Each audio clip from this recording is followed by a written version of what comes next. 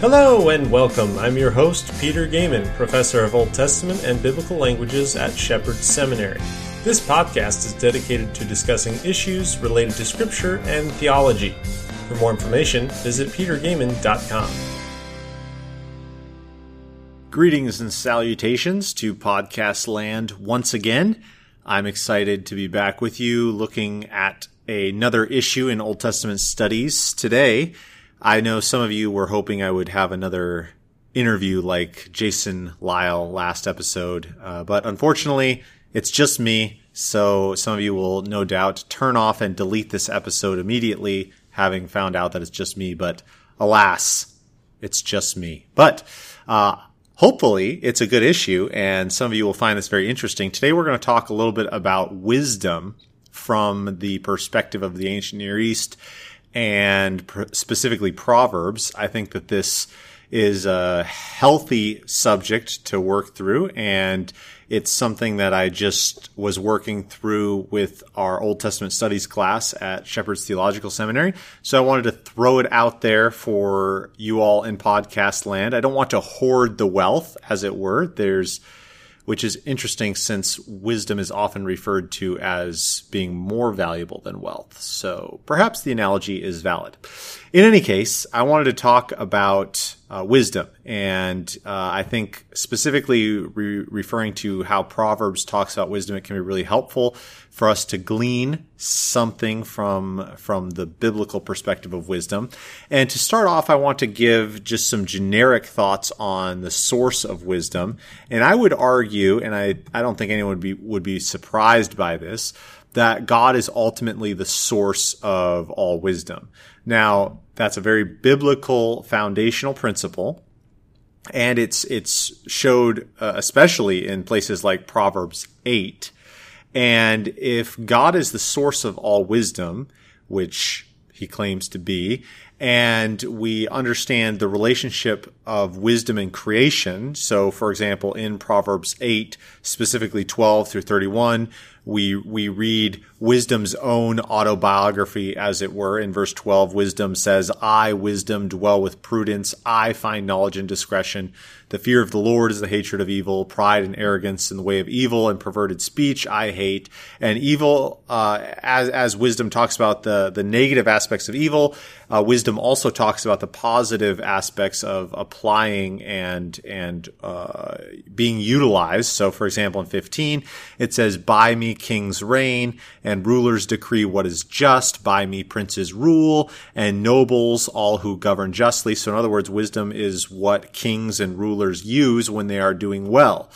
And as wisdom continues to describe its role in life, it moves on to describe its role in creation. So in verse 22 through 31, wisdom says, the Lord possessed me at the beginning of his work, the first of his acts of old. Ages ago I was set up at the first before the beginning of the earth. When there were no depths, I was brought forth, and when there were no springs abounding with water, before the mountains had been shaped, etc. In verse 27 it says, when he established the heavens, I was there, and when he drew a circle on the face of the deep, when he made firm the skies above, when he established the fountains of the deep, when he assigned the sea its limits, etc. Then I was beside him, in verse 30, like a master workman, and I was daily his delight. So what is being stated there, but in the autobiography of wisdom, is that wisdom was there when God created the world. Wisdom was, if we want to say it this way, interwoven into the very fabric of creation. And that's an important element to understand because as we begin to talk about the ways that we glean wisdom, then we will understand why people who aren't Christians or why people who don't believe the Bible can actually live wise lives. It's because wisdom is actually inherently a part of God's created framework as well. For example, in Proverbs 3, 19 and 20, we also see the same theme brought out that we just read about in Proverbs 8. It says, the Lord by wisdom founded the earth, and by understanding he established the heavens. By his knowledge the deeps broke open, and the clouds dropped down the dew. So in other words, wisdom was integral to the creation process. So the key takeaway is that God ordered creation in accordance with his wisdom, and in so doing, in accordance with his desires, and in accordance with the wisdom, the world functions in an orderly way, in accordance with that wisdom and with that design. So if we think about this this is just one application before we jump into some of these other discussions of sources, but this is so important, is that from an epistemological viewpoint, epistemology is the study of how we know things. So epistemology is the study of knowing something. How do you know what you know, basically? Well, in many worldviews, there's actually a problem with explaining how do we know something. So, for example, a lot of atheistic proponents would argue that you can rely on reason or empiricism, and the way that you know, for example, the way that you know gravity exists is because you drop something and it continues to fall, and each time you do that, it falls. And actually, Dr. Lyle on the previous episode talked about this in brief with regard to the difference between the ultimate proof of creation and how you can't make sense of the universe apart from a biblical worldview. And yet, people will often try to do that in a circular way. But Proverbs 8 and Proverbs 3, this principle of God imbibing creation or imbibing creation with wisdom, I should say, is important, because that's why we understand that things are orderly, that there is a uniformity involved in creation. And so with regard to this, then, wisdom is going to be observable by the secular world. Even those who reject God can still observe that if they are nice to people, people are most often nice in return to them.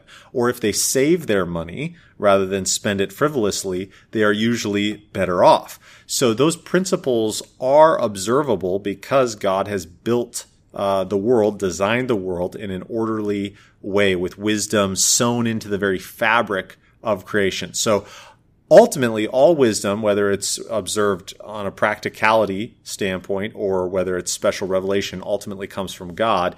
And we understand that just because of how Scripture talks about creation and wisdom being linked with creation. So that's the foundational thinking.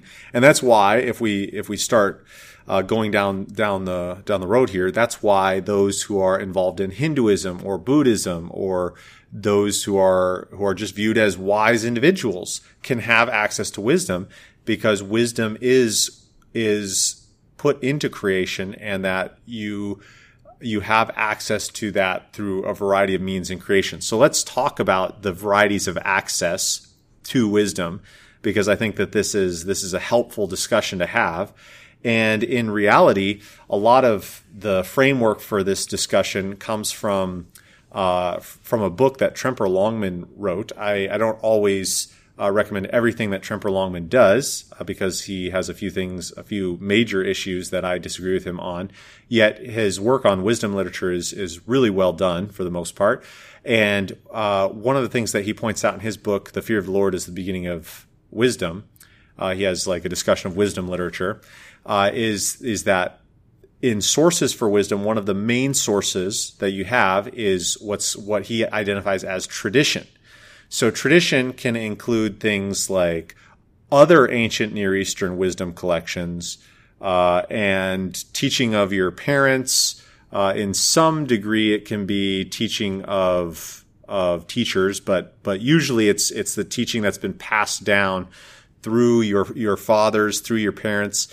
And then also it can even be found in the law itself. The laws can teach you wisdom.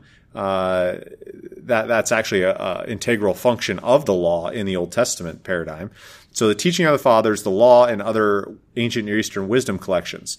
So, for example, the way Proverbs even starts, Proverbs 1:8 says, "Listen, my son, to the teaching of your father." Or Proverbs 4, starting in verse 1 all the way even through verse 4, says, "Hear, sons, the fatherly discipline." So often there's this understanding that the parental instruction in Proverbs, it often will say, "Bind the teachings of your mother around your neck, phrases like that. So parental instruction is a way that wisdom can be passed down. And really, that is a gift of God to his creation to allow the family unit to exist. And so wise parents are going to beget wise children because they are going to pass down the things that they've learned already. Can you imagine if just the insanity of if every child had to rediscover the principles of life and how life functioned? That would just be insane. And so obviously God's designed the world so that that kind of thing can be avoided. And so you have the ability to pass on certain knowledge and wisdom to progeny, and that's really helpful.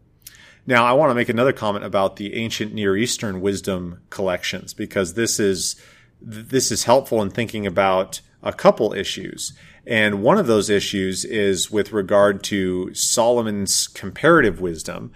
So in 1 Kings 4, for example, we're told that God gives Solomon a certain amount of wisdom. And what it is described as in verse 29 of 1 Kings 4, it says, "And God gave Solomon wisdom and understanding beyond measure, and breadth of mind like the sand on the seashore." So he just had an incredible capacity to understand things. And in verse 30, it says, "So that," in other words, this wisdom was so great and his understanding so extensive, "so that Solomon's wisdom surpassed the wisdom of all the people of the East and all the wisdom of Egypt." That's verse 30. And then it goes on to list people that he was actually wiser than. And then in verse 32, it says he spoke 3,000 proverbs and his songs were 1,005. So, and it goes on for a couple more verses to talk about his exploits of being able to talk about agriculture, to be able to talk about animals. His wisdom extended to all areas. Now, what I want to draw observation from here in this text is that his wisdom was compared to that of Egypt. Now, that would be no compliment at all if it said that his wisdom surpassed all the wisdom of Egypt. It would be no compliment if the wisdom of Egypt was terrible, or if it wasn't viewed as being helpful, for example. And so it's what the author of 1 Kings is doing is he's giving us insight into the value that Solomon had for his wisdom. But what this does also indicate is that Egypt, along with other ancient Near Eastern peoples, did have access to wisdom, true wisdom, observation and analysis. Now, I want to give a couple of the Egyptian proverbs just to show that there's this comparison with ancient Near Eastern literature and the Bible, and I think that can be helpful to think through. So, for example, in the Egyptian wisdom literature, you have statements like the following: "Better is poverty in the hand of the god than wealth in the storehouse. Better is bread with a happy heart than wealth with vexation." Well, if you read Proverbs 16, for example, you get a similar statement there. In Proverbs 16, it says, "How much better to get wisdom than gold, and to get understanding than silver." So in other words, it's talking about how wisdom is better than wealth. And that's a very similar aspect to what the Egyptian proverbs are talking about. And Proverbs 28:6 says something similar. "Better is a poor man who walks in his integrity than a rich man who is crooked in his ways." So throughout, you have this indication in both Proverbs as well as the Egyptian wisdom literature that poverty with wisdom is actually better than wealth if you are corrupt, in essence. And so that's a very observable phenomenon. We definitely understand that. We've seen plenty of people who have lots of wealth and yet are incredibly dissatisfied. In fact, it's a pretty well-known statistic that the suicide rate among wealthy or middle-class individuals is higher than that of poor people, which is kind of interesting if you think about how we often think that being poor ought to be synonymous with being sad or being depressed, but that's not the case at all. Similarly, later on in Egyptian wisdom literature, you have this admonition: "Do not remove the scales nor alter the weights, nor diminish the fractions of the measure. Do not desire a measure of the fields, nor neglect those of the treasury. So in other words, don't adjust the scales, don't alter them. You need to have a fair measure. And so Proverbs 11:1 is very similar, where Proverbs 11:1 says, fraudulent scales are an abomination to the Lord, but an accurate weight brings his favor. So in other words, there is an element both in Egyptian wisdom literature as well as the Bible that when you are looking for fairness, that is to be something that is desired, that you shouldn't seek to cheat somebody because that would be wrong. And that's how we as a society need to live life. There are tremendous consequences if the society breaks down with regard to that. Now, there are other examples that we could go through with this, and it is helpful. There's lots of, I think I wrote a blog post on this a while back as well. And so you could do a search on my blog if you're interested in seeing some of the comparison of ancient Near Eastern wisdom literature. But the point is that there is a lot of comparison there. Now, this has caused some people to question, well, maybe Israel is just borrowing all of the wisdom literature from other ancient Near Eastern cultures. And one of the things to recognize is that for the sake of the argument, it's actually not incorrect for Solomon or others to actually utilize other wisdom literature. That's actually not wrong. There can be helpful principles that are derived from that in just a memorable way. So an illustration of that could be quoting Ben Franklin, for example. I don't know if you knew this, but there is no book in the Bible called the Book of Ben Franklin. However, Ben Franklin is a rather interesting, well-known individual, and he has written some things that are very provocative and true and help us remember good, godly biblical principles. For example, one that my parents have tried to instill in me is a penny saved is a penny earned, right? Now, I realize that as I'm saying that, if I remember correctly, to all of the Canadian listeners out there, I believe the Canadians have outlawed pennies, if I remember correctly, right? So this is no longer true for the country of Canada. I'm sorry. But for the Americans, we still have the ability to save pennies. A penny saved is a penny earned. Now, is Ben Franklin inspired? Obviously not.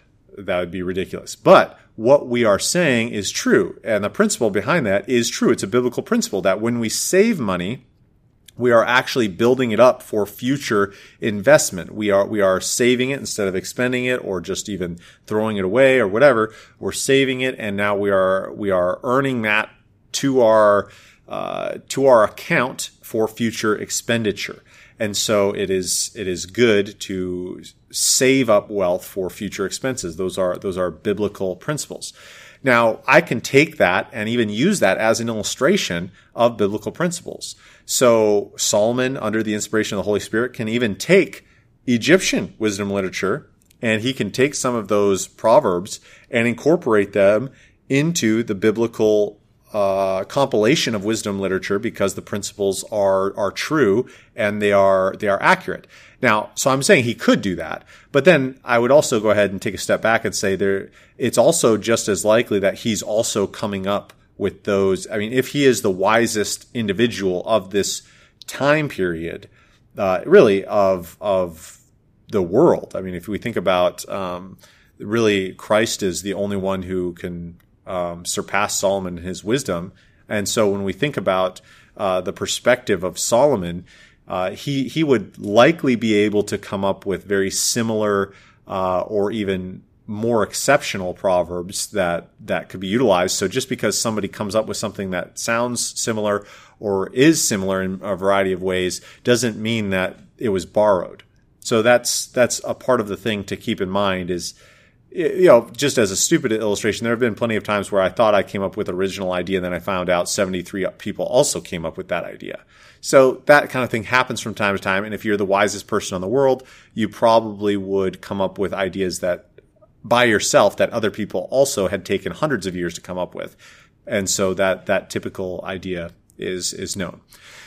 So no need to assume that there's borrowing between the Israelite ancient Near Eastern literature as well as borrowing either way. There's no need to assume that. But even if there is, it's not necessarily wrong or it's not necessarily problematic. The point being that through tradition, through wisdom compilations, as well as through the teaching of fathers and even through the way that law is used, with a variety of applications, those things are avenues through which an individual can learn to live a wise life. Whether you are a believer or not, those are avenues that can be used. Now, there are other ways that you can glean wisdom as well. So not just through tradition, you can also glean wisdom through experience and observation. Experience and observation. So there is a experimental kind of idea. You try something out, it works or it doesn't. So you have a pragmatic aspect to learning. And so personal experience is a great avenue for learning. And it's one of those things that as you pursue things, you learn what works and what doesn't work. For example, if you eat something and you have an allergic reaction, all of a sudden you understand that I better not eat that again. And so experience, observation teaches you. Well, even observation with regard to animals. Proverbs 6 has the famous observation of the ant, where the author says, "Go to the ant, O sluggard, consider her ways and be wise. Without having any chief, officer, or ruler, she prepares her bread in the summer and gathers her food in the harvest." So Solomon is looking at the ant saying we can learn principles of life even from the ant. And so we can do those things. We can observe how birds migrate. We can observe all sorts of things and take a variety of life lessons, like go south for the winter. That seems to be a appropriate biblical application. No, but the point is that we do experience and observe things, and that's a valid means for gleaning wisdom. And we understand that. And a third way that we could glean wisdom would be correction. Now, this is something that Proverbs actually speaks a lot about. And Proverbs 12:1 says, for example, "Those who love discipline love knowledge, and those who hate correction are dullards." So those who love knowledge, those who love discipline, are those who end up receiving correction appropriately, and those who are hating correction, refuse to accept correction, end up being the fool. And this is why, if you're doing a study on Proverbs, it becomes obvious very, very quickly that wisdom and humility are linked hand in hand. So you're not going to find a wise individual who is not simultaneously humble. Or to put it another way, nobody can be wise without also being humble. It's just not, they're incompatible, or I should say, their opposites are incompatible. You can't be proud and also be wise. It just doesn't work. And this is why Proverbs speaks significantly and repeatedly about the necessity of humility. Humility is essential for living the godly life. Pride and wisdom are incompatible. So, for example, in Proverbs 8:13, it says, "The fear of the Lord is hatred of evil. Pride and arrogance and the way of evil and perverted speech I hate." So it's essential to follow the pathway of humility. Proverbs 16:18, very similar. "Pride goes before destruction, and a haughty spirit before a fall." So those are very prominent themes in Proverbs. One more that I'll just throw out there, Proverbs 3:34. "Toward the scorners he is scornful, but to the humble he gives favor." So when we think about how Proverbs talks about humility, and it talks about humility a lot, part of the reason why humility is so important, so essential, is because you have to humble yourself in order to learn. For example, you may be a CEO of the company, and you may be in charge of hundreds, thousands of employees, and some low level 1 hourly employee might try to get a hold of you as a CEO and say, hey, I know this new product design is supposed to be launching, but I just want you to know that as part of my design, or a part of my job, I found a design flaw in it. And I just really think it'd be terrible for us if we went forward with it. It'd be a disaster. Well, who knows more, the CEO or this low-level employee that is saying he has a design flaw? Well, obviously, the illustration points out that you can be corrected by those who are less powerful than you or who make less money from you. Same thing in the Christian realm. The pastors, the elders, those who have been faithful for 20 years, 30 years, they can learn from Christians who have been a Christian 1 year or half a year, and they can be confronted and corrected and say, hey, what about this? Or I see this in your life. Is this correct?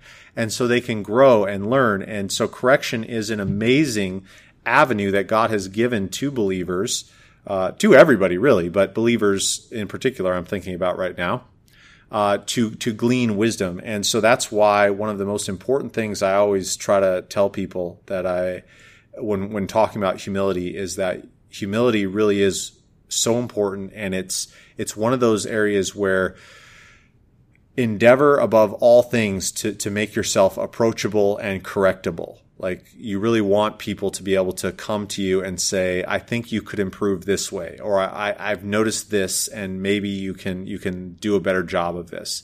You want people to do that because you want to get better. And the only way you can get better is by not trying to seem like you have it all down. You know, we all know people who pretend that they know something. And I think it's, I don't know if it's a well-known phrase, but I picked it up reading a book somewhere along the lines where the phrase goes, those who pretend to know never will. You don't want to be one of those people who pretends that they have it all down, or who pretends that they know something, and so they avoid the helpful correction or the helpful learning. So obviously this is a key avenue to wisdom, being corrected and allowing there to be an implementation of that. And then there may be other avenues as well, but I'll just give one more with regard to this, and that would be the wisdom of the elders or the teachers. And what I mean by that is that those who have lived a life, those who have the authority to teach.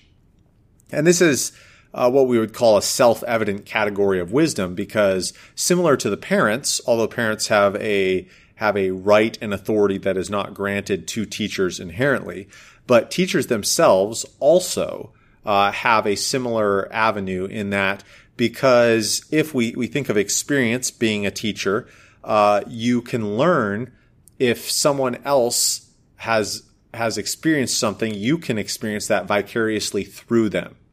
Okay, so what I mean by that is you don't have to experience a thing to know about it. That's actually kind of something our culture struggles with is a lot of times people say, oh, you can't speak about that. You haven't gone through that. Or, you can't talk about racism because you're whatever skin color, or you can't talk about feminism because you're a man or something like that. You don't have to experience something in order to have knowledge or wisdom concerning it. And by the way, this is also in line with what Paul tells Timothy, because Paul tells Timothy, do not let anyone despise your youth. Preach the word. Like, this is the word of God actually is the avenue of teaching. And part of that understanding is knowing that the wisdom of the teachers, the elders, they experience something and then they teach you about it. So this could take place through the classroom. It could take place through a mentor relationship. It could take place through a book. There are lots of different ways to glean from the authority or wisdom of a teacher or an elder. And so you save yourself time and trouble by learning from somebody else, their lessons on life and what that might look like. So you can glean wisdom from individuals. They don't even have to be Christians, but you can glean wisdom from others, those who have lived life and learned life lessons. And this is just a normal axiomatic way of learning. And we all acknowledge that. That's why we talk about school being important. We would not think school is important unless we acknowledge this principle of being able to learn wisdom through the impartation of material of others who have knowledge or experience with regard to that. Now, all that to say, this is where the hang up or the complication is, the caveat, if you will. We have these 4 categories of experience. You have tradition, you have experience and observation, you have correction, and you have the wisdom of teachers and elders, the vicarious aspect of wisdom. But what about, or I should say it this way, what is the major problem with these categories of wisdom? And in class, whenever we talk about this, I take a break at this point and I say, what is the potential problem of what's going on here? When we look at these issues, what are some of the complications? And the students usually think about it for a little while, and then they come and say, well, I think somebody could be wrong, like in their experience. Maybe they could think that they are correct when they're not.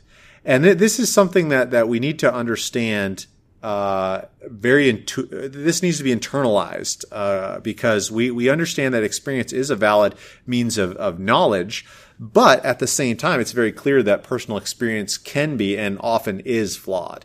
In fact, a while back, I was researching this a little bit just because it's so interesting, because in our culture, a lot of people are all about experience, and they say, well, you can't speak on such and such an issue unless you have experienced it. And, even I was reminded of the Me Too movement. Maybe you remember that, the hashtag Me Too movement about, everyone telling their story about how they were sexually assaulted and things like that. And I'm not denying that there were real valid occurrences of sexual assault, and those ought to be punished to the fullest extent of the law. And maybe even laws need to be changed because some of the laws are quite worthless on the books. But all those things are acknowledged as true. But the thing to walk back is that experience actually is a bit of a cloudy category in and of itself. It can be twisted intentionally or unintentionally, because we are flawed individuals, and our experience and observations are often flawed, both from a physical level as well as a spiritual level, because we're sinners. Now, there's lots of statistics that back this up, and as I was researching this, I came across data from social scientists that talk about the eyewitness testimonies that are used in court cases. And one of the interesting stats that is utilized is that often, and we're talking about very often here, the eyewitness testimony is viewed as being authoritative, but it's often later shown to be inaccurate or incorrect. And so this is a quote from the NCSC, which I can't remember what that stands for off the top of my head. Something about the criminal science and studies, somewhere along the legal aspect of things. And the quote says this: social scientists have demonstrated through studies since the 1960s that there was significant reason to be concerned about the accuracy of the eyewitness identification testimony used in criminal trials. Although witnesses can often be very confident that their memory is accurate when identifying a suspect, the malleable nature of human memory and visual perception makes eyewitness testimony one of the most unreliable forms of evidence. Now, that's interesting. And that's why, by the way, the biblical testimony is that you need to establish every fact on the basis of 2 or 3 witnesses, because it's so important to have that multiple veracity going on, that verification from multiple sources of, okay, you're not just misremembering something, you're not seeing something that wasn't there. That's an important element of the biblical view of justice as it's going on. Now, with regard to experience and the lessons learned, that's also something that could also be a physical or a spiritual problem. The example I often give of people is the person who's arrested for bank robbery. And so, he may have been arrested for bank robbery. What is he going to glean from that experience? Is he going to say, yes, crime never pays, and I should live a moral, law-abiding life from now on? Or is he going to say, well, that was stupid. I shouldn't have gotten caught. I needed a better getaway driver. And next time I rob a bank, I need a Ferrari with, top speeds of 200, and we're going to be able to, fly out of there like nobody's business. So the lessons somebody learns from an experience could differ. Whereas somebody with a conscience that's been sensitive to the things of God might learn the right lessons. Somebody who's desensitized in their conscience may learn the exact opposite lesson and just say, okay, I need to be re-solidified in my evil, and I need to really, do a better job of sinning somehow, and I don't want to get caught next time, or something like that. So there are both physical and spiritual flaws that taint our experiences, and we're biased. We tend to support the things that we want to support, and so as Christians, as wise individuals, we need to understand that those things are possible. And that's why we have to acknowledge that the only fail-safe, the only true pathway to wisdom, which verifies all other pathways, is special revelation.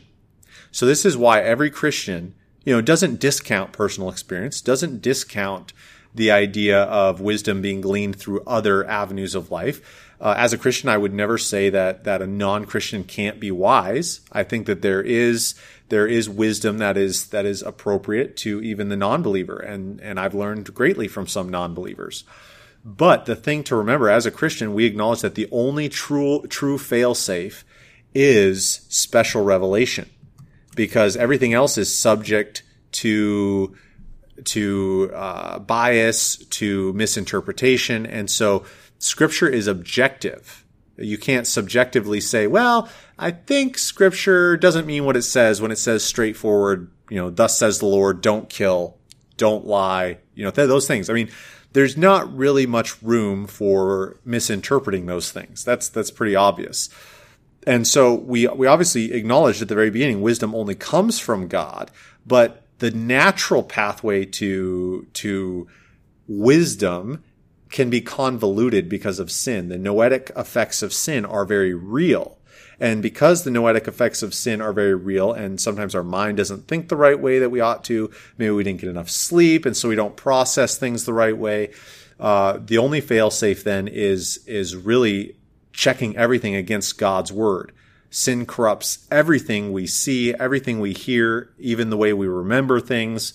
And so, it's funny, as an illustration of that, I'm sure, plenty of you have had similar experiences where you have a conversation with somebody and you think it went really well or something like that. And you're just like, wow, yeah, that was a lot of fun. That was a good conversation.